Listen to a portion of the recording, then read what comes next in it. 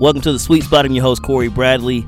You know, the NBA offseason has been in full swing, and the 4th of July just wrapped up. And, you know, I know a lot of people, obviously, when you think of 4th of July, first thing you think about is fireworks. I think about my family bringing the grill out, and we having burgers, and we having a great time. But I know fireworks is like the main, number one reason and activity that people look forward to when it comes to the 4th. And so, you know, the NBA offseason has been full of fireworks to this point. And, you know, I look at some of the things that happen when you have those festivities. We'll use some of those analogies as we talk about some of the transactions that have taken place thus far. But before we dive into some of those questions, some of those topics, I want to introduce my guy, Jeremy Holden. Jeremy Holden's been on the Sweet Spot a few times, man. Dude, glad to have you back on the show. Just tell me, what are your thoughts so far in this NBA offseason? And, you know, are you excited? Are you what position, maybe what transaction that hasn't happened also that is kind of you're wondering to see how it unfolds? Tell me your early thoughts on the NBA offseason so far at this point. Hey, Cory. First of all, thanks for having me again. I always enjoy talking to you and being on your show, man. As far as the main thing that I guess you can say I'm waiting on, and probably most people's gonna say this is where's Dame Lillard gonna go? Yeah. I'm a big Damian Lillard fan, so I'm really invested in this one.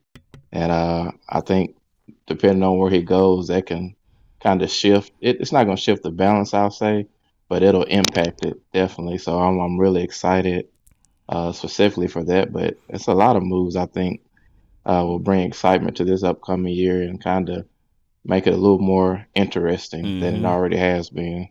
So, you know, everybody expects Dame to go to Miami, like he's going to in the South Beach. That's what everybody expects. Apparently that's where he wants to go. Is there another team that you feel like, okay, I know Miami's the talk, but watch out for this franchise? Is there another group that kind of stands out to where Dame could possibly land? Man, I just think Philadelphia just makes so much sense. As much as personally I would like him to go to Miami as well, I think you putting him with Joel Embiid, man, that would be a scary combination. But I guess the issue with that is who they would give up for it. Because you know, Max is going to be there, the big fish that most teams will want, because I don't think too many people will want James Harden at this point. So that's the only, I guess, drawback to going to Philadelphia 76ers. There's been some other teams that have been thrown out there, but as far as realistic options, you know, that would probably be the one I would look at. Man, y'all love Dame, man. I mean, you can't help but like that dude. I've never heard anybody say they don't like him. You know what I'm saying? Like, he's just a ultimate pro. He wants to win. Like, he's been super loyal to Portland. They haven't done anything necessary to really help him in several different ways. And so it's good to finally see this is what needs to happen. Like, especially when they took Scoot Henderson, I was okay, y'all have made a decision, this time to move on. Let's not even drag this thing out even further to say, well, we want to keep him. Like, no, y'all made the move. Like, we already know, like, this is the move. Like, go ahead and admit it and let's move on and get what you need. You know, make sure you get what you. And that's the thing. It's like with these trades, not just NBA. We talk about NFL a lot too. It's some of these trades. And the analysts are always trying to justify. Well, you're never going to get the full value of what that player really brings and what he is. But it's like you better get darn close. You know what I'm saying? Right. Like some of this stuff. I'm like, really? That's all it took? You know what I'm saying? Like you talked about it with Jalen Ramsey going to Miami. A 3rd round pick is the best y'all can get a first. This dude. You know what I'm saying? Like nobody wanted off our first. Like that doesn't make any sense. So. Yeah, I mean, I'm excited to see where Dame ends as well. It's anybody's guess, you know, when it will actually happen. But at least we know this offseason is finally going to happen. You know what I'm saying? Yeah, it's not something's going to happen. Yeah, it's no longer when or why and how and what, you know, what are they going to do? Like, we know this is the offseason where it's finally going to materialize. Now, you know, we talked about 4th of July, man, and just coming to bang, bang, some of the things that happens with that holiday and all, you know, centered around fireworks. You know, it's one topic that I can relate to fireworks is, you know, kind of that wow. You know, when some of the fireworks pop off and that's the first reaction you hear everybody say in unison, wow. You know, like, okay, so think about that, man, when it comes to this NBA offseason and these transactions that have taken place. Give me a team that has wowed you and impressed you most so far. Which team, some of the moves they made with free agency or trades where you're like, Wow. Okay. Yeah, okay. I see what you're doing. Y'all coming. Well, I can give you a small pop out guess. I guess I'll say, and the reason I say it that way because it's not a big name, but I think it was surprising to me, and that's number one, the Gabe Vincent to the Lakers. Mm. I just thought Miami was going. I just assumed he was going to be back with Miami, so it kind of caught me off the, off, off, off scale. So I think that was a very important need for them. And then that along with some of the other small pieces. So it wasn't like a big get, like it wasn't a Kyrie, it wasn't a Bradley Beal, but it was just a lot of small pieces that I think can be very helpful to them with the re-signing of some of the players I already had. So I think to me that was one of them. And I'll tell you a surprising one. And I don't know if many people would agree with this. I actually like what the Houston Rockets did, man. Yes, And let's sir. Yes, start sir. with Ime Udoka, uh, Fred Van Vliet, Mm-hmm. and this is one people gonna think I'm crazy, but even Dylan Brooks, man, like Yep. Yep. he got bashed for the Memphis Lakers series. Yeah, he was crazy for doing all the talking, but he's still a solid player, and he's a veteran that can help that young group. He can play defense, and he can play a role. So I think that the draft picks they did, the coach hire, I think that's a nice little move, nice offseason they've had. So Fred Van Vliet, 3 years, $130 million. Dylan Brooks, 4 years, $80 million. You saw the excitement, and you heard the excitement when you said that. I was like, that's exactly who I have, because I'm like, man, Udoka's a Spurs guy, played there, championships, coach there, and very good coach. We know how things unfolded in Boston, and it was kind of a done deal that he was going to go to the Raptors. That's what people assumed anyway, that he was going to go to Toronto. Hmm. And I saw an interview the other day where he kind of talked about it. He's like, Detroit reached out, Toronto reached out. And he kind of, the person that shared the interview was like, man, Udoka kind of roasting the Raptors, because what he said was, I didn't want to go to a team where their ceiling is middle of the pack, fifth seed in the conference.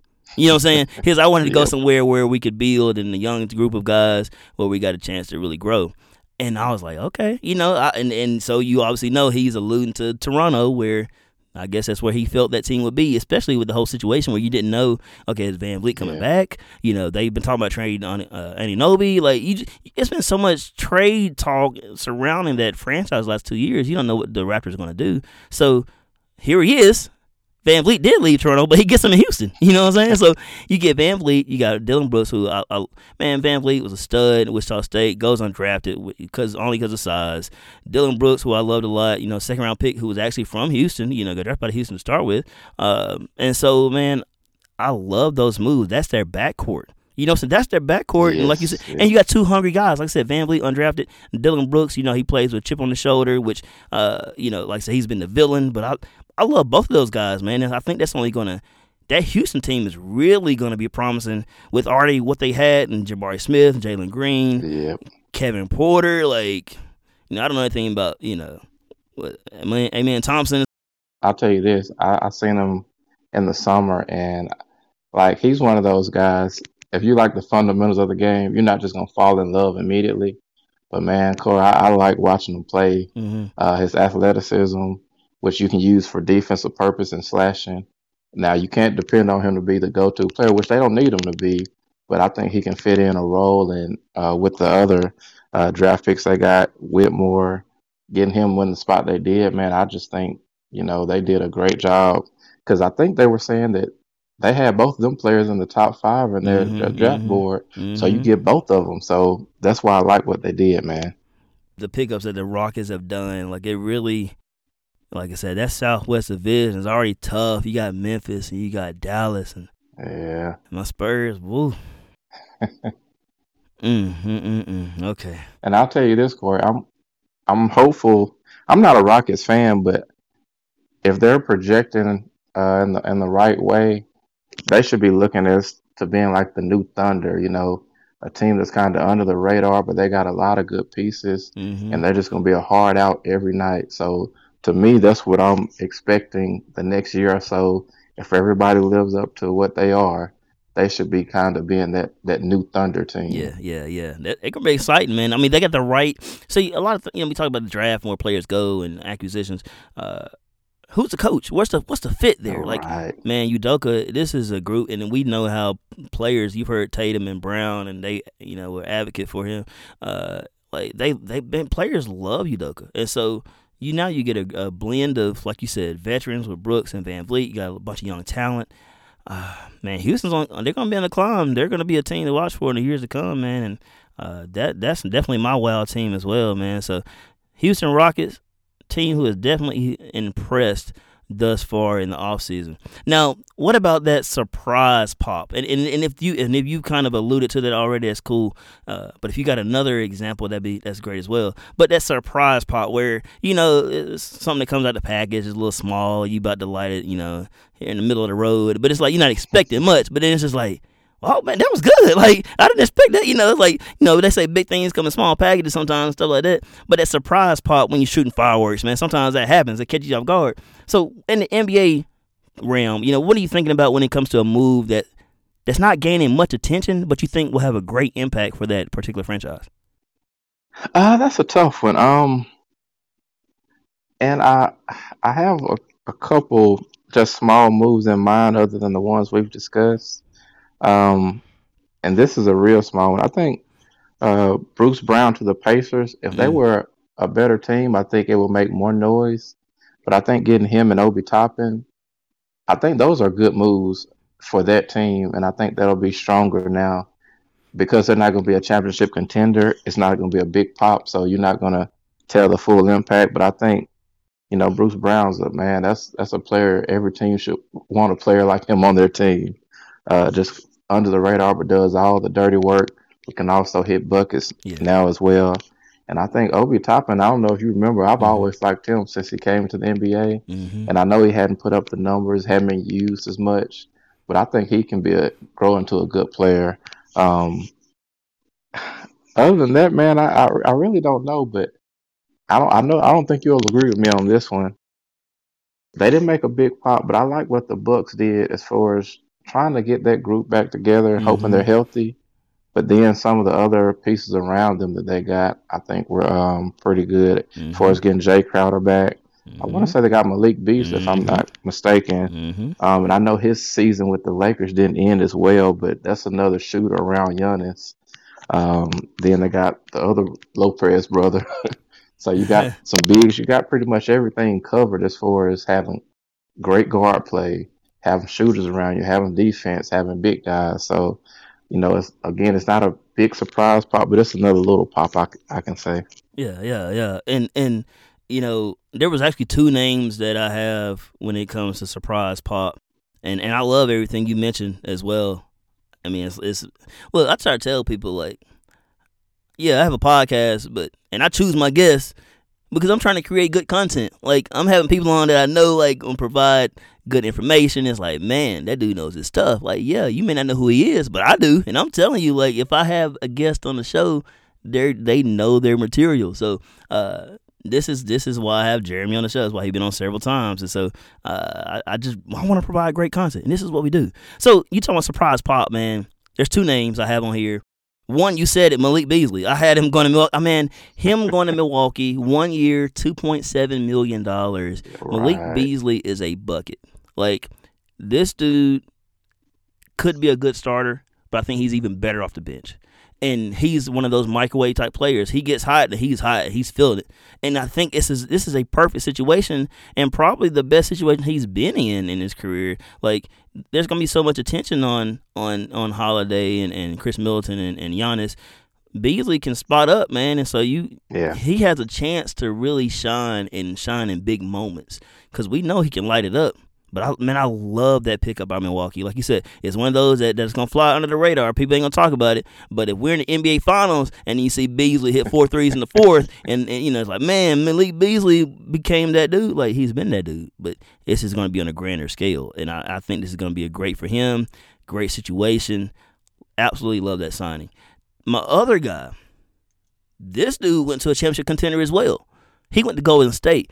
Corey Joseph signed a 1-year deal, $3.2 million. Corey Joseph out of Texas, man. Former first-round pick for the Spurs, man. Like, Corey Joseph is just that dude where you need a point guard to run the offense, he's going to do it.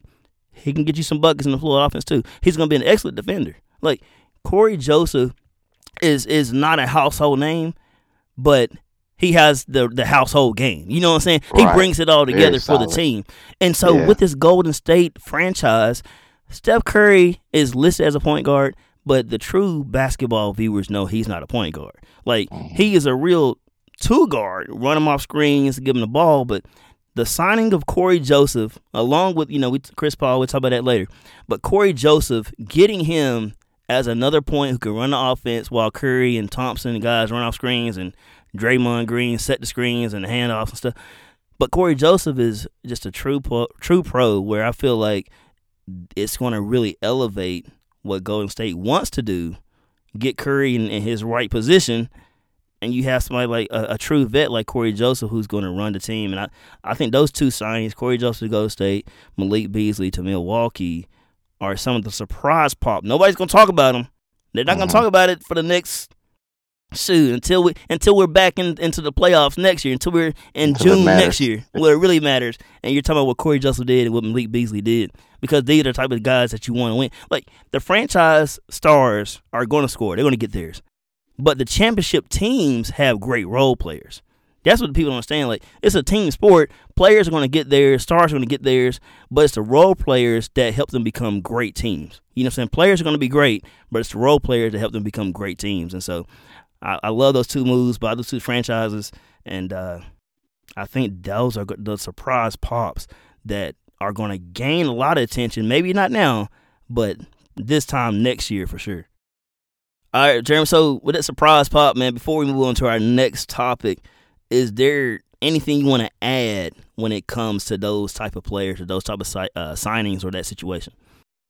Now, I'll say this. I should have known Corey Joseph would be on your radar with the background, the Spurs background. But I think that is a good pickup. And I'll say, especially with them losing Dante DiVincenzo, which, man, I thought he was amazing for them, especially in the playoffs. So they had to kind of replace that role. So I think that is a good pickup, especially with the cost of the contract. So, I think what the Warriors are doing, like I say, we'll get into them a little deeper. With them, trading Jordan Poole, they're becoming that old veteran outsmart you team with that talented Steph Curry, man. And they're not, when you play against the Warriors, they make you take bad shots. But also when you're playing with the Warriors, you can fall into that taking bad shots as well. And I think with the players they're getting like Corey Joseph, they're going to make sure that they're still playing smart ball when Steph Curry is on the bench. So I do like that sign. Yeah. And that's exactly what, like you said, what a Joseph type player brings. Like, we're going to run this offense. I'm going to set you up, and I'm going to set you up the right way. It's not, like you said, it's not going to be a bunch of just up and down the court. But we're going to run this offense, and like I said, we'll talk about Paul because he kind of flows into that same mentality too, which is, man, it's really beneficial for Steph Curry and the Warriors in a very, very critical time. We'll talk about that very critical point for that franchise where they are right now as they're in their latter phases of their NBA career. But before we get into any of the Warriors talk, we'll do that next segment. But, man, one more topic when we kind of alluding to the whole fireworks NBA offseason. There's always that big thing that come out the package, and you're like, man, this gonna shut down the night right here. We're gonna say this for last, man. This is gonna be it. You got this high expectations because of the package and how it looks and how it delivers. But, man, sometimes it doesn't show up. But that's like, man, that was a dud, bro. Like, that was a straight dud. That was horrible. We ain't buying that again. I spent $20 on that, man. That was lame, man. So when you look at duds that have taken place this offseason, and when I say dud, a contract that doesn't match production, it's like, man, they paying him that? So who's a guy that stands out, or you got two, they're just like, man, I don't see that. Like, I know guys are getting paid, but, man, that's ridiculous. Man, Corey, I have a few. I tell you. Yeah. And, we've talked off record about NBA financial contracts and kind of where it's gone. And, to be honest with you, man, as much as I follow the NBA, I don't understand these contracts that they give, and they're just random, and it's hard to even find a kind of pattern with them. And the way you ask the question, it's no disrespect to the players. It's not that I don't think they're good, but the amount of money that they're getting, I Mm-hmm. just don't get. And I'll tell you, my number one is Jeremy Grant. Mm-hmm. I just really don't understand. He's a solid player. Yeah. Solid. It's not getting 160 though. Yeah. You know Yeah. what I mean? Yeah. I can give you a decent amount, but I'm not giving you on Oh. average 32 million a year just to Mm-mm. be a solid player. Mm-hmm. If you're not my second player that can not only hold the fort down if my go to is out, but if you can't carry the squad, it's hard for me to justify you getting 30 million a year. And I know that the rates have changed, so I have to kind of adjust with the times. But that's my main one. There were some others that, and this is a very good player, up and coming star, but Tyrese Halliburton, Mm. man, 5 year 260. Mm. Like, hey, he may get there, but I couldn't project that at Yeah. this point, Yeah. getting that kind of money. Like I say, it's no disrespect to his game, because I think he's going to be good, and he's already very good. But, you know, I know we have to give these max contracts based on when they're available, but those are two that kind of definitely caught my attention. Man, like Jeremy Grant for sure. Like I I I thought that too because I like Jeremy Grant a lot, and I like the Yeah, pickup that Portland had. But like you said, like this isn't. You're not even. It's like you said. It's like when the max eligibility comes about, the rookie extension. Like when they do that stuff, it's like they got to do it, and then they go yeah, overboard with it. It's just like it doesn't match what you've done, and we don't know what you're going to do.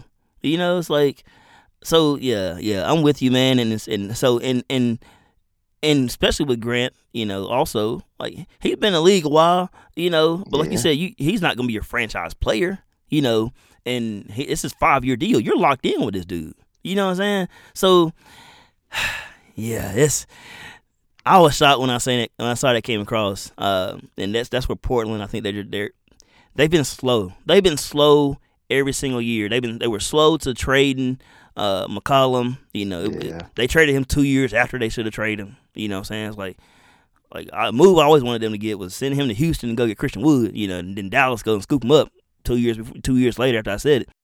I think Christian Wood would have been a great big to help pair with Dame, but trading McCollum 2 years too late. Here it is, they dragging out the little thing, and it's like y'all hadn't done anything to keep him. Don't really want him to stay. And then Jeremy Grant, you go make this kind of move, and it's like, what's the focus? yeah. My dud, man. This is somebody on a shorter scales as far as contract length, but still the annual value is what I look at as well. So you can look at the length as far as terms of years, and you can look at the annual value as well that they're receiving. So for me, man, Brook Lopez, dude. Brook Lopez at 2 years, $48 million. Like these are Lopez numbers from last year: 16 points a game, 7 rebounds, 2.5 blocks, 78% from the line, 37% from three. It's hard for me to pay a 7-footer $24 million a year that averages 7 rebounds a game for his entire Right. career. Like, I know, like, obviously, a big man that can shoot a three, great. 78% from the line, awesome. 2.5 blocks per game, you're producing. But you average 7 rebounds per game for your career, and I'm gonna pay you $24 million? One in each year? Like, this is what the contract I would have given, and I'd have been comfortable giving him this type of contract. I'd have gave him 2 years, like they did, but it'd have been $24 million total. You know what I'm Yeah, saying? total Like, 24 million, yeah, right? you're not getting $24 million each year. Like, you're getting 12 this year, you get 12 next year, because those are solid numbers for a big and on that type of team. But there's no way I can justify paying Brook Lopez $24 million each year. Like I said, you can't be Man, 7 foot and you can't give me 10 board. You can't give me 9. Like, you got 7? Man, I need you to. price for solid has gone up, Corey. It's crazy, man. Man, with that being said, we gonna go to break. Listen to a few of our sponsors. Come back. talk about the Suns, the Warriors, man. Like a lot of talk about some of the moves they've made, and rightfully so. But I'm gonna get Jeremy's opinion and think what's the end result for those franchises. So don't go anywhere. You're listening to The Sweet Spot with Cory Bradley. Many of us spend more time thinking about what's for dinner than thinking about retirement. But if you think your retirement deserves more attention, I can help. I'm Edward Jones financial advisor Greg Wakefield. Stop by our office at 5630 West Main Street in Dothan. Edward Jones, making sense of investing. Member SIPC. Care Animal Center is a local business partner of The Sweet Spot with Cory Bradley. Their goal has always been to assemble a team that is dedicated to providing quality veterinary services for their clients' pets. Care Animal Center offers surgical, dental, medical, and pet wellness programs for that furry member of the family. Their website is careanimal.net. Care Animal Center, 3454 West Main Street in Dothan, 334-794-6333. Welcome back to The Sweet Spot, and your host, Cory Bradley, joined by my guy, Jeremy Holden, as we talk a little NBA offseason moves, some of the things that have transpired to this point. Jeremy, man, let me get your thoughts on this. Is how we're going to do it. This is how we're going to do it first. It's going to be rapid fire. So I'm going to ask you a question, and then you give me an answer, yes or no. All right? And Gotcha. And then after we run through you answering yes or no, each one, we'll dive into the actual topic. Okay? And we'll discuss it. So, all right, the in-season tournament, man, new thing NBA's done. Will players actually care about those results, yes or no? No. Phoenix Suns, Bradley Beal, Ayton, Durant, Booker, this new group of stars formed in Phoenix. Championship title, yes or no? Ooh. No. All right. That's 2 no's. Let's see if it's 3 for 3. Golden State, the Warriors, they chose Draymond Green over Jordan Poole. Was that the right decision, yes or no? Yes. Okay. All right. So we'll go back through in-season tournament. The players, will they actually care about who wins the tournament, yes or no? You said no. Tell me why. I just think this is a fan interest thing. To the players, I don't think they like it. They're gonna like it now. I think the thing that helps though is that it's not additional games. It's built into the 82, so only one team or two teams are gonna play that extra game. So I think that's the thing that helps. But if you're gonna ask me, are they gonna the players gonna care more about an in-season tournament that doesn't affect the playoffs? Absolutely not now. Maybe the 6th through 12th player on the bench might like that extra money. But other than that, man, we just talked about some of the contracts these players got. So that $500K for the winner, that's not going to move the needle that much for those players. Yeah. Dude, like... And I'm sorry, and it's in November or December. Too early. Oh, wow. Yeah. See, like, you know, I called, and this was just by happenstance where I'm home Saturday afternoon, flipping through the channels, and I was like, hey, NBA, what's going on? And it's, you know, Richard Jefferson, Malika Andrews, and they got Adam Silver come on there. And it's like, I mean, now I give Adam Silver this credit. Like, he know how to boost the game and pump up hype. Because I'm like, are we really holding a presentation on announcing the tournament? Like, all right. If y'all don't just release this in a press release and be done with it, man, like, don't nobody need to. I don't need to sell. Anyways, like, yeah, like, I don't even care about the details. I know it's all groups and stuff like that and wild cards and all. But like you said, man, players ain't gonna care about that. Like, it's all fan interest. And that's why they did the whole play-in tournament too. They supposedly kept that for the fans, and it's like, keep on. You gonna mess around like they screwed Golden State a couple years ago, and you know. That kind of stuff is like 82 games is 82 games. We don't need extra incentives, and these players don't need extra incentives. They don't care nothing about it. Like, the media has already driven this, especially the great players.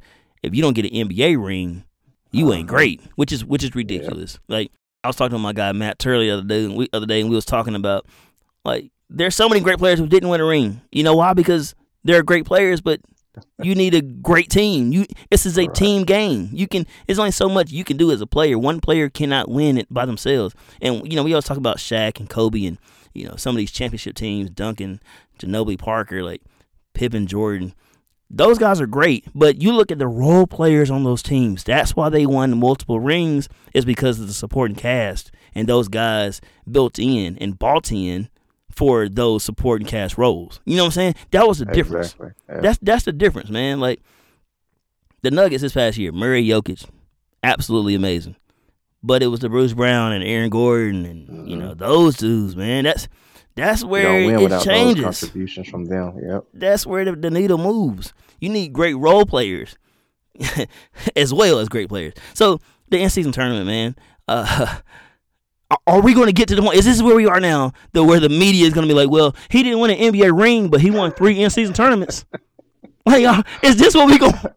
And this, come on, bro. Like, so now we're gonna count LeBron's in-season tournaments. We count in-season tournament championships, like, but that's what the media is doing. They create anything title like as a credit. Like, don't nobody care. I'm with you 100%. These dudes ain't gonna care nothing about this in-season tournament, and I hate that they pumped it up as much as they already have. Like the WNBA, yes, they need that kind of stuff. Have the Commissioner's Cup, whatever.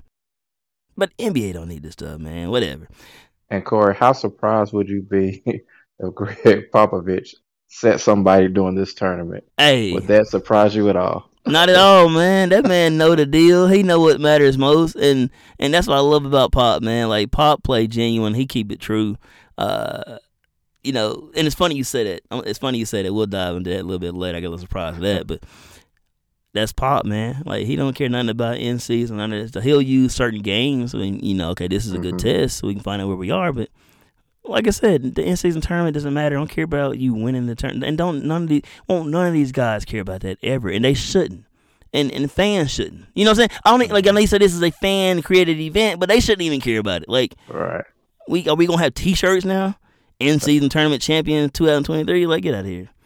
Well, a perfect example of this is what the Mavs just did with the play-in tournament. How much did the organization and the players care about that? Mm-hmm. So what makes you think the in-season tournament is going to mean even more of that when an actual playoff spot was on the line for them? So, yeah, there's no chance that they're going to really get into this. Man, it's a joke. Waste of time, waste of hype.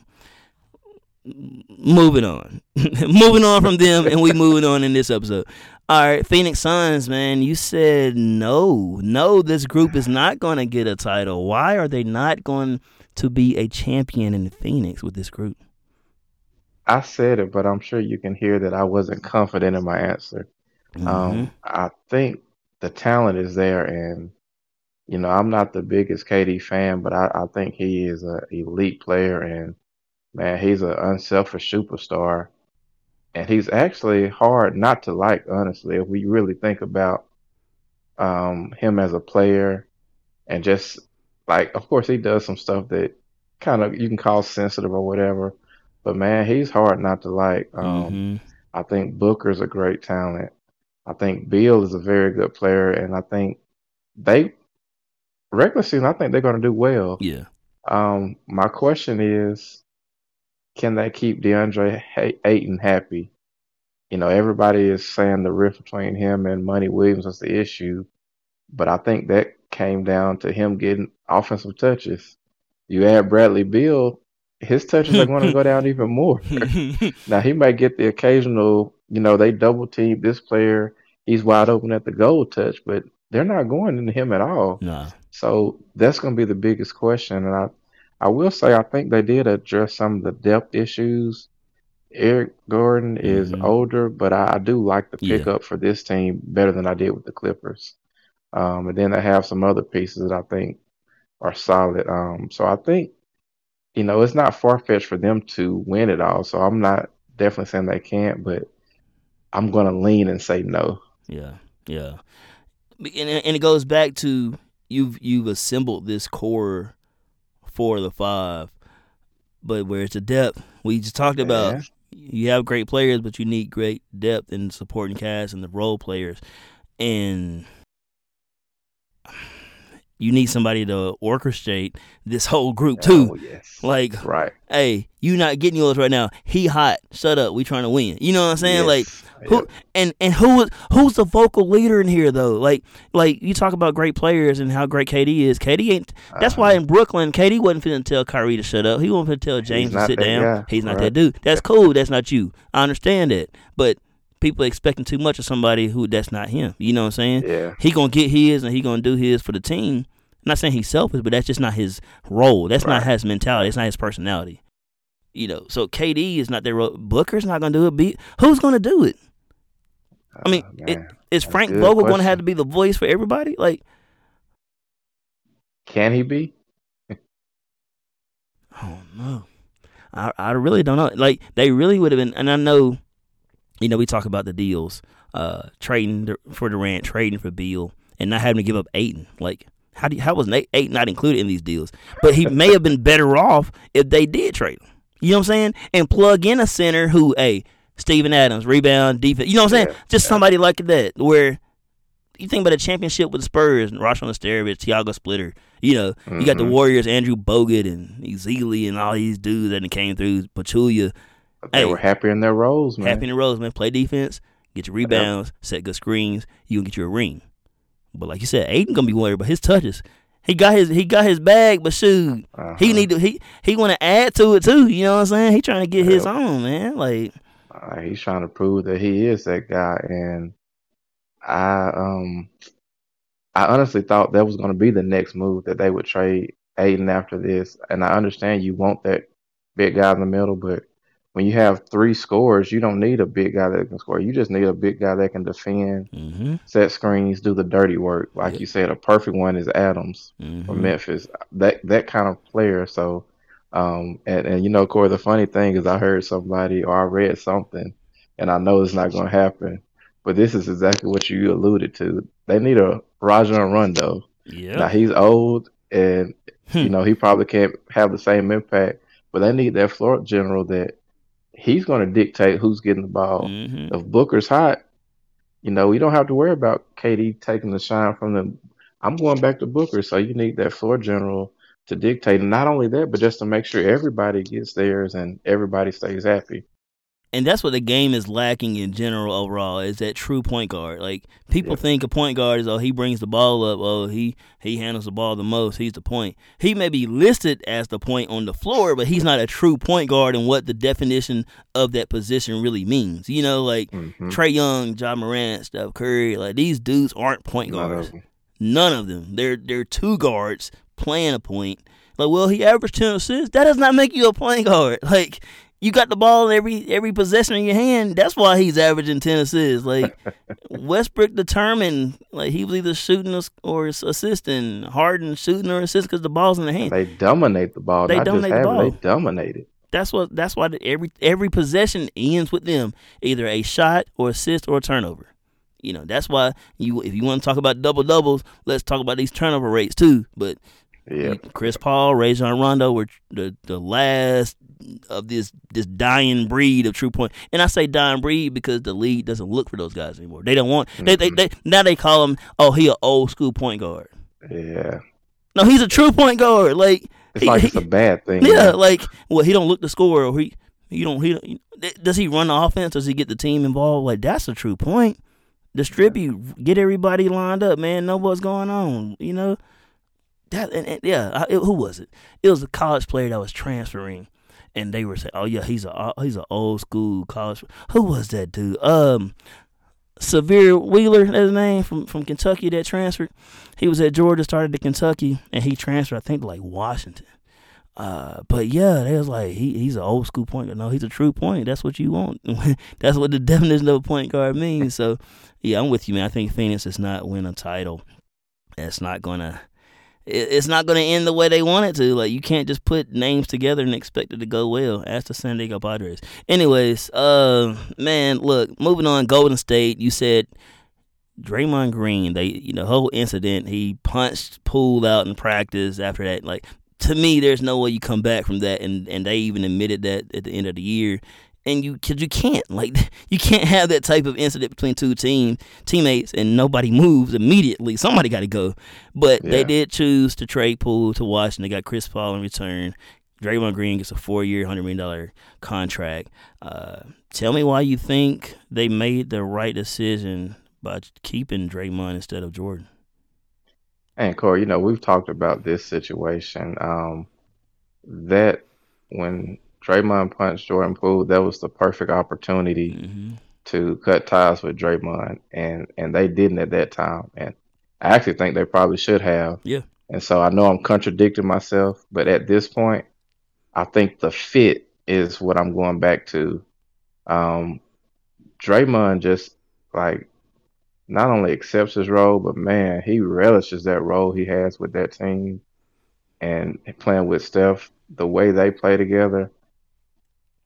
I don't know if you can find anybody who can do a better job at just setting screens, getting the ball up, finding Steph and Clay than Draymond for that system. And then I think people can improve from bad games and bad playoffs. I think this year's playoff really hurt Jordan Poole and the way he kind of responded and played. And going back to what we discussed earlier with the picks, with the signings they had, and then having Gary Payton as well, they're going with this tough-minded, veteran, smart, witty ball club. And I just don't think Jordan Poole fits in there. Yes, he can score. He can put it up, but I don't know if he's that smart decision maker that this team seems to be going in.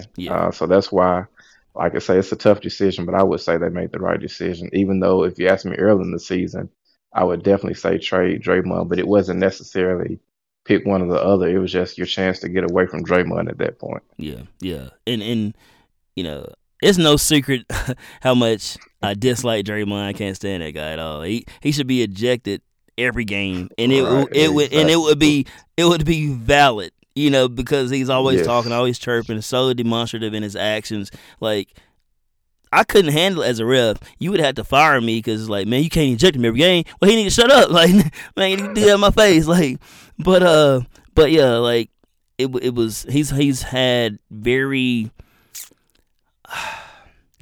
really just kind of stupid and arrogant mistakes throughout his career, where that to me was the final straw. Like, I don't think there's anybody, when he punched Poole in practice and knocked him out, I don't think there's anybody that could say you can't make that move. No, you making that move because, for one, is Draymond. Draymond is not a star. He's a perfect fit for that team. Exactly. And we've had enough. Yeah, we've had enough of his hiccups and all this mess and drama with him, and I've had enough of him. Like, Steve Kerr even said it. It's one, can't say what he said, but he said he's had enough of Draymond Green's, he's had enough of it. Because I'm telling you, I know it as a casual fan of the game, I've had enough of it. So I can imagine what Steve Kerr deals with every single practice and on the bus and hotels, like, because he always talking. Like, dude, shut up. Like, so, and then like I talk, everybody can't have a mic. This dude now doing podcasts, I'm like, man, I don't want to hear anything. I don't want to hear you talk, period. But I don't even want to look at you.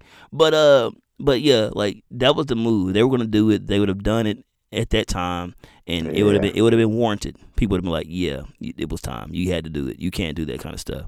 And it wasn't like it would have been his first strike. Like, no, dude, you've had several strikes. You know what I'm saying? But you keep getting mulligans. Because, like, if Steph would have did, like you said, if Steph would have done that, like, man, Steph ain't never done like that. If for him to punch you, you must have deserved it. Because we ain't never seen Steph do anything like this. You must have really earned that one, man. I don't know what you did. I don't know what you said about, what's his mom name? Sonya, that name? Shoot, fine stuff. Anyways, but, dude, that's the thing. Draymond, that was the time. But since they rode through it and was like, okay, we rode through it. We chose Draymond because we didn't make the trade. You've already chosen him. Yeah, they did. And so, like you said, Poole didn't help with his, and I think this is where the issue lies. I think Poole ascended faster than they expected. You know what I'm saying? Like, when you take a guy like that who was solid at Michigan, and you expect he can shoot, like the Spurs loved him too, and he went one pick before they took Keldon Johnson. It worked out for both teams. But Jordan Poole was going to be an asset, and you saw him become an asset in Golden State. But I think his rise to stardom came faster than even they expected. And it's like, okay, what do we do? Like, it'd have been nice to pass the torch to him eventually, but it's like he's ready to get his in. But it was their fault too. They paid him.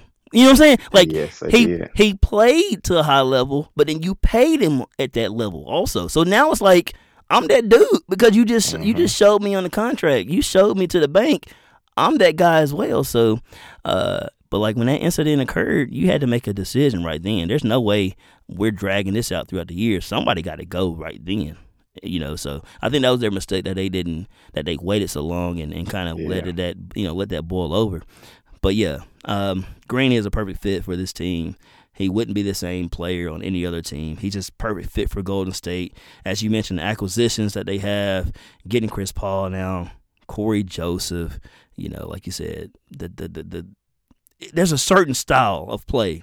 And it's some of the best basketball you'll see in the NBA. The way Golden State moves the ball and move without the ball is some of the best designs. And that's what people should really pay attention to when they're watching Golden State. It's not how many threes Clay hits, not many anymore, but Steph can absolutely shoot it. We know he's the best shooter ever, and that's what people watch is the threes and him, running back down the court before the shot goes down. Like, no, see how they move without the ball. See how the ball moves quickly and they find open look. Like, Golden State's tough because they play great team basketball. That's what makes them great. So, same thing, man. Same thing. Does Golden State with Chris Paul, does it end in a ring? Does Chris Paul get him one? Do they get one, man? Does this happen? Do you think Golden State will get one with Chris leading the way? I think they compete for one, but I don't think they get one. And it's not because of Chris Paul. Like I say, in a weird way, I think he will stabilize the second unit and help. I think it helps both him and the team. But I think the NBA is getting deeper and deeper as far as teams that can possibly win. Yeah. And so it's more about the other teams more than it is Golden State. So, like I say, it's not that I don't think they can. I just think it's too many other good teams or too many competitive teams that can have a chance to win. And that's why I ultimately say no to them as well. I'm going to say yeah, man. I'm going to say them. I'm going to say yes. Because I believe they're going to get another one. Whether that's with Paul or after Paul. But there's not much room after Paul to get one. You know what I'm saying? Yeah. So this group getting older too. So I'm going to say yeah. I'm going to say Golden State to get a one, dude. And it's one I wouldn't necessarily hate. Because I like Steph Curry. Right. I like Steve Kerr. But I think this could be it, man. But you're right. There's no more favorites. There's no more like, man, that team is it. Like I said, it's competitive, bro. Like, you fighting. You fighting to get out the first round. Like, that's why you can't get upset if a team get upset in the first round. Oh, they're 2 seed, lost to 7 seed. You saw the 7 seed they played? Like, that was a battle, bro. Like, you know what I'm saying? You got matchups that's tough. And sometimes it's not about seeding. It's about the matchup itself. And it's like, this team just fit. Like Miami, one of those teams, they weren't a true 8 seed, but regardless of where they're seeded, they're going to be tough. The Grizzlies, no matter where they're seeded, they're going to be tough. Like, certain teams, Golden State, they having a great year, they're tough. But they're having an off year, it's going to be tough. Like, you still don't want to play that group, man. You still don't. It's going to be hard to beat them 4 times. So, yeah, man, I think it's going to be some exciting ball. Golden State, you said no. Phoenix Suns, no. Nobody cares about this in-season tournament. But, man, as we close, let me ask you this, man. Victor Wembanyama, number 1 pick for the Spurs. Brandon Miller goes number 2 to the Hornets. Man, you see Miller with the snatch back and then, man, crossed him. I was like, I did. Miller going to be tough. Like, so I feel like the ceiling, the floor with Brandon Miller is safer, right? I think that's what people expect. Brandon Miller is going to be solid. We don't know how great, but he's going to be solid. He'll be solid, yeah. But Wembanyama, we just don't know. The hype isn't real. What do you like about him as we close? What do you like about him and what concerns you about Wembanyama? Well, that's exactly what concerns me. It's the hype. Like, I think he's gonna be fine. I think. Now he may start off shaky. I think he'll be up and down this first year. As he gets some games under his belt, he'll get a little stronger, tougher. I think he's going to be able to score at times. He's going to block shots, so that's why I think he'll be fine. But I think what we're expecting of him is going to be the issue. Like, I just didn't like the fact that he's the highest rated prospect since LeBron. And the reason I say that is, did we forget about Luka? Like, Luka had the body coming in, and he played with these same grown men that we're saying Victor played with, and he has all the tools. And I think his game was more NBA ready than Victor's. So that's why I didn't necessarily like all the hype. So that's my concern. It's not about the game. I think it'll come. So I think he'll eventually be fine. And, like with Victor, you talked about Luka and how, people don't really talk about him. But I felt like people look at Victor and he's like, man, he's 7'3", 7'4", 7'5", whatever he is. And they look at it as like, man, he can do this, and he can dribble, and he can shoot. Like, he's a can't-miss prospect, and that's the thing. Like, there's no such thing as a can't-miss prospect for sure. But people fall in love with the whole athleticism and the size and the height, and he can do this at this size and all. But and that's what their question was about Luka when he came in. Is like, is he athletic enough? Can he play and all stuff? Look at his body type, man. If you can hoop, you can hoop. You know what I'm saying? And he's so crafty in his handles and his footwork. That's where he gets great shots, and he can finish with tough makes and stuff and tough lays. But the thing with Victor, like you said, the hype. That's the concern. It's the hype. You look at international players, period. I'm concerned anytime, any prospect, regardless of hype, what they do. I'm concerned what they're going to do when they get the league, because it's a different world. It's a completely different world. You're playing with the best of the best, and that's why you come over here to the NBA to prove that. And some guys don't come over. Some guys, first-round picks, don't even come over. It's like, I'm staying over here. I'm good, making good money. I know I'm content. I got a role I'm happy with. I don't need to go prove it in the NBA.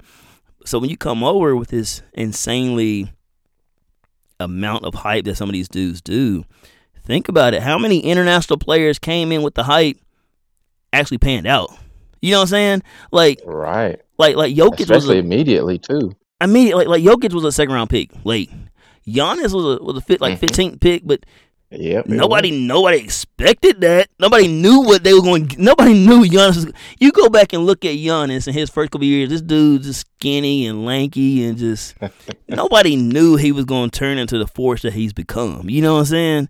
Like, so it's one thing when Jokic and Giannis and I'm missing somebody else.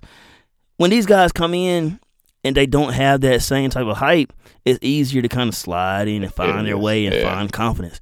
But when you come in with like Victor and Ricky Rubio and Darko Milicic, like these dudes that be coming in as top 5 picks. That's Porzingis, man. Porzingis, Andrea Bargnani was the number 1 pick. Like, and I'm saying, and what I'm saying, I know the hype it's not all equal there, but it's a lot of hype when you're a top 10 pick, come from overseas.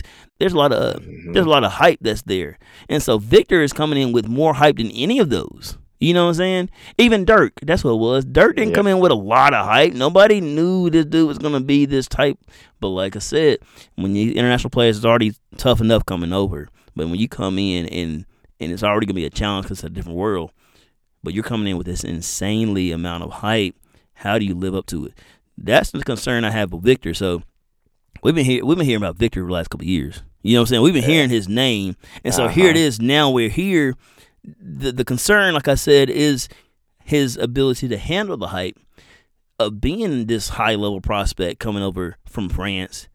But the plus side of that is where he landed. When we talk about draft, we talk about draft players and prospects and where they go. It's all about fit. You can have the talent to be an all-star, but if you don't go to the right situation where the coaching doesn't fit or the teaching doesn't fit or this franchise doesn't fit, man. But Victor couldn't ask for a better position to where the 2 previous number 1 picks, David Robinson, Tim Duncan, in this franchise, and now you're a post player, and he's already had lunch and dinner with Ginobili and Duncan and Robinson. It's like, and you got the best coach ever, Popovich, man. Like, dude, he is in a purpose. That's where the confidence was. Like I'm reserved anyway. I'm conservative in most ways when it comes to anything. Period. Like I'm gonna play it safe in most situations. But there's no way you were gonna pass up a Victor, regardless of how safe Brandon Miller is. You're not passing up a Victor. Nobody had the guts to do that. You know what I'm saying? Nobody would have ever chosen that route. But like I said, with the Spurs selecting Victor Wembanyama, the situation he is under Coach Pop, that's where you feel comfortable to where they can unlock that potential and prepare him to handle the hype and the emotions and everything that's going to come with the attention. You know what I'm saying? Like, that dude ain't even played a regular season game. You already got the situation with Britney Spears and all this stuff. Like, but that's the kind of stuff that he's going to have to deal with. Yeah. How do you protect him from that? How do you shield him from that? Because you can't shield him so much, but can you help him make the right decisions and stay focused on what he needs to stay focused on, which is the game of basketball and getting the Spurs back on their winning ways. And so with Pop signing the 5-year extension, man, he is invested. That's huge. That's huge right there, because he knows, like, this is a chance to help get this franchise where it needs to be. We got a focal point and a franchise player to do so, or at least the intentions with him to be the franchise player. But yeah, I'm reserved. I'm not, I wasn't. I kind of expected in a way, like I had a feeling the Spurs were the number one pick, but it's like I'm not hyped. I'm not hyped because I'm like, I don't know. I'm never hyped with international players. I don't care. Now there's certain guys I'm like, I like him. Yeah. But when it's the hype, always in the back. Like, let me just wait a minute. Dude, most of those guys that come up with the hype, but like I said, this is a different situation with the franchise who has that opportunity. Like, it's all about fit. And so I think Victor Wembanyama will be put like this. He's in good hands. You know what I'm saying? That's really, you can say he's in good hands. And how his career pans out is how what, you know what I'm saying? Like, he's just in good hands. That's all I can put it. Like, they are going to bring and get everything out of him that they can. Exactly. And like I said, he's just in the right place at the right time.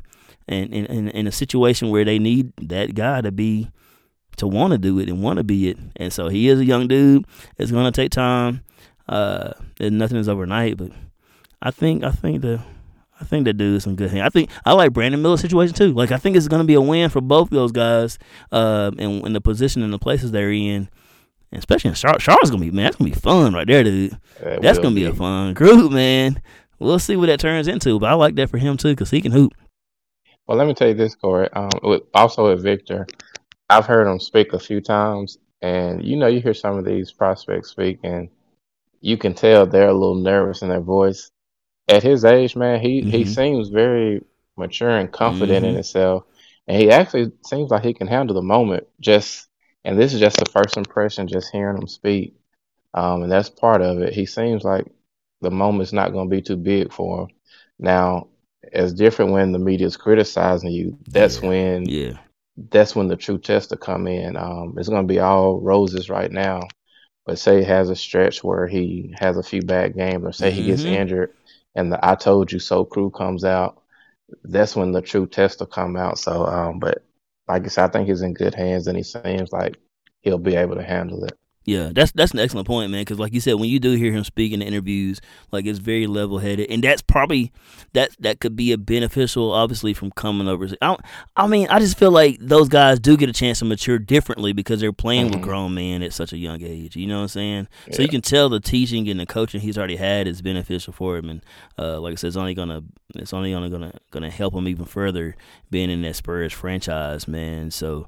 And, one more thing about Victor Wembanyama is, what you alluded to is when those rough nights happen, how does he handle the response from social media and everybody? Like, one of my all-time favorite hip-hop artists, Fabulous, man. Fabulous is my dude since the beginning, man. That's why I love that guy, man. So, but one of the things one of his lyrics, he talks about how they build you up to tear you down, like Tetris. You know what I'm saying? Like, so, like, that's exactly what the media does, and social media only adds to that. Like, they hype you up, but then all of a sudden it's like, well, he doesn't do this, he can't do that. Like, I heard an analyst say, quickly, but I heard an analyst talk about the same things they fall in love with you, the same things they criticize you of. You know what I'm saying? I think that was Colin Cowherd that talked about it. Like, man, okay, this player or this coach, he's a risk taker, he's a gambler, man, he's aggressive. But then it's like, that's the same stuff they use. Like, man, well, he's too aggressive, he's too much of a gambler. Like, it's same stuff that they love you, they hate you for it. So, but that is going to be critical of how do you handle when they don't like you anymore. You know what I'm saying? When you have a rough night and it's booze and stuff like that, which is one of the dumbest things especially with fans of a team. I never understand how fans boo a team. I don't understand that at all. Like, how do you boo your team? Like, what does that say about you? You know what I'm saying? Or what does that say about your true love for this team? Because, like, man, that just doesn't make any sense. But anyways, that's going to be critical for Victor. How does he handle those rough nights and the feedback, the negative feedback? Like, the first thing I would tell that dude, man, get off social media. For real. Like, I know you got a crazy following, but that's the one thing. You know, that's something that today's youth and lean on it. Man, they lean on it. They're born into it. Mm-hmm. But it's like, as professional athletes, you got to stay away from extra and foolishness, because there's a lot of foolishness on social media and foolish people, and they'll say whatever because they can hide behind an account, you know. So, but yeah, that's one thing about Victor, man. I think I'll tell him to get off social media, stay plugged to your loved ones, the close ones, those who are for you, regardless of what happens, and let's grow together as a team. So, but yeah, man, there's a lot that's taking place this summer, a lot of excitement, as we covered in today's episode. But, man, Jeremy, as we wrap up, man, you got any closing words on this NFL? Yeah, here we go. See, I'm such an NFL guy. On this NBA offseason that has taken place so far, and, you know, there's so much more to come. But anything that comes to mind that you want to share before we close? I'll just say, man, it's been one of the exciting NBA summers. It almost gives you a NFL type vibe with the potential movement of some of these good players. Like I say, really the top 3 picks, you're just excited to see how they pan out. Like I say, you know, being rookies, you know they're going to take their lumps. They're going to have some rough nights. And these vets are going to attack them because they're highly talked about, publicized players. So, of course, the vets want to prove that, you know, y'all not ready yet. So, so they just got to be ready to take those rough nights along with the good nights. But just stay with it. But not even just the top 3 there, man. There's several players that I'm interested to see how things turn out, like the Thompson twins. One player I really like, Cory, is Marcus Sasser. I was reading some draft reports saying he was going to be late second. I was like, what? And so I was glad that he went as early as he did. So I'll be keeping an eye on him to see how well he does. And another one, not that I like him, but I was just curious where Imani Bates fell to. Yeah. Because, you know, coming into college, he was highly recruited. Had some ups and downs, a lot of downs at Memphis, and then he went on to Eastern Michigan, yeah. And so I'm curious to see what he does with the Cavaliers and how they use him, and if he can develop into a good player, because it's easy to get up shots and score points when you got the ultimate green light. I don't know if you remember the Jimmer Fredette green light, but then when you get to the NBA, when you have to play in a certain role, and you know, when you got guys who've been in the league 5-10 years, they're not gonna like you pulling up them deep threes off dribble 3. You know, if you're the rookie. So I'm interested to see how he develops into a player on the NBA level. So, man, I'm just excited for the season, and you know, I'll close with how we started off. Just can't wait to see what happens with Damian Lillard. So, you know, I'll end by saying, you know, that's what I'm looking forward to. Man, the name you put out there, Marcus Sasser, dude, I love that dude, man. I mean, I'm looking at my notes now. Back in March 5th, 2020, It was right before March Madness that year. Obviously, that's 2020. There was no March Madness. But I was doing my notes on teams that I would see what players stood out, and I would give notes on those players. And this is March 5th, 2020. So this is, like I said, right for the NCAA tournament, which never happened. But I had Marcus Sasser, and I have one word next to his name, shooter. And it's an exclamation point. That's it. I got shooter, exclamation point. And so, because at that time, he was a shooter. Like, Quentin Grimes was on that team. So, you know what I'm saying? They had Nate Hinton. They had Caleb Mills. They had other guys who could get it done. And he was a shooter at that time. But then he became a scorer. You know what I'm saying? And, like, Marcus Sasser is one of my favorite players in the last couple of years in college basketball. He's now with the Detroit Pistons. And like you said, as a late second rounder, and it's just like, why is that a projection? This dude can absolutely hoop. But that's what we talked about. They're all hype about the size, and you know, if you're not 18, 19, you're not a one and done. You're not a one and done, and we want potential. And it's like, if he produces, I want production first. Like, you know, but yeah, Marcus Sasser, I love that guy. I'm glad you mentioned that name, because it's unfair the way guys who are consistently good for several years have their knocked down. Like, well, this is who he is. Well, he's a good ball player. You know what I'm talking about? Like, but yeah, I'm excited for Marcus Sasser too, man, and I'm glad you mentioned that name, just because I'm telling you, I'm digging my notes back from years ago where I saw something in this guy, and I've always been excited to watch him play anytime he's on the court. So, but yeah, man, dude, thank you for coming through. I'm excited for Dame Lillard to see where he goes as well. I know there's always, like you said, the NBA, and I'm thank you for saving me. And I said NFL, and you said it does kind of have an NFL vibe, and it has. Like, the NFL's become that kind of trading, and the NBA moving, and big names are moving that you don't expect. The NBA's done the same thing, so it's only July. I'm sure there's a lot more things to transpire and things that will happen, and we'll see how some of these crazy NBA storylines actually play out and unfold when the NBA season comes, man. Jeremy, appreciate you swinging through the sweet spot. Always, dude. You're always welcome back at any time, and man, love you, and man, just appreciate all the love and support. Thanks, Cory. And as I always say, there's nothing better than being in the sweet spot.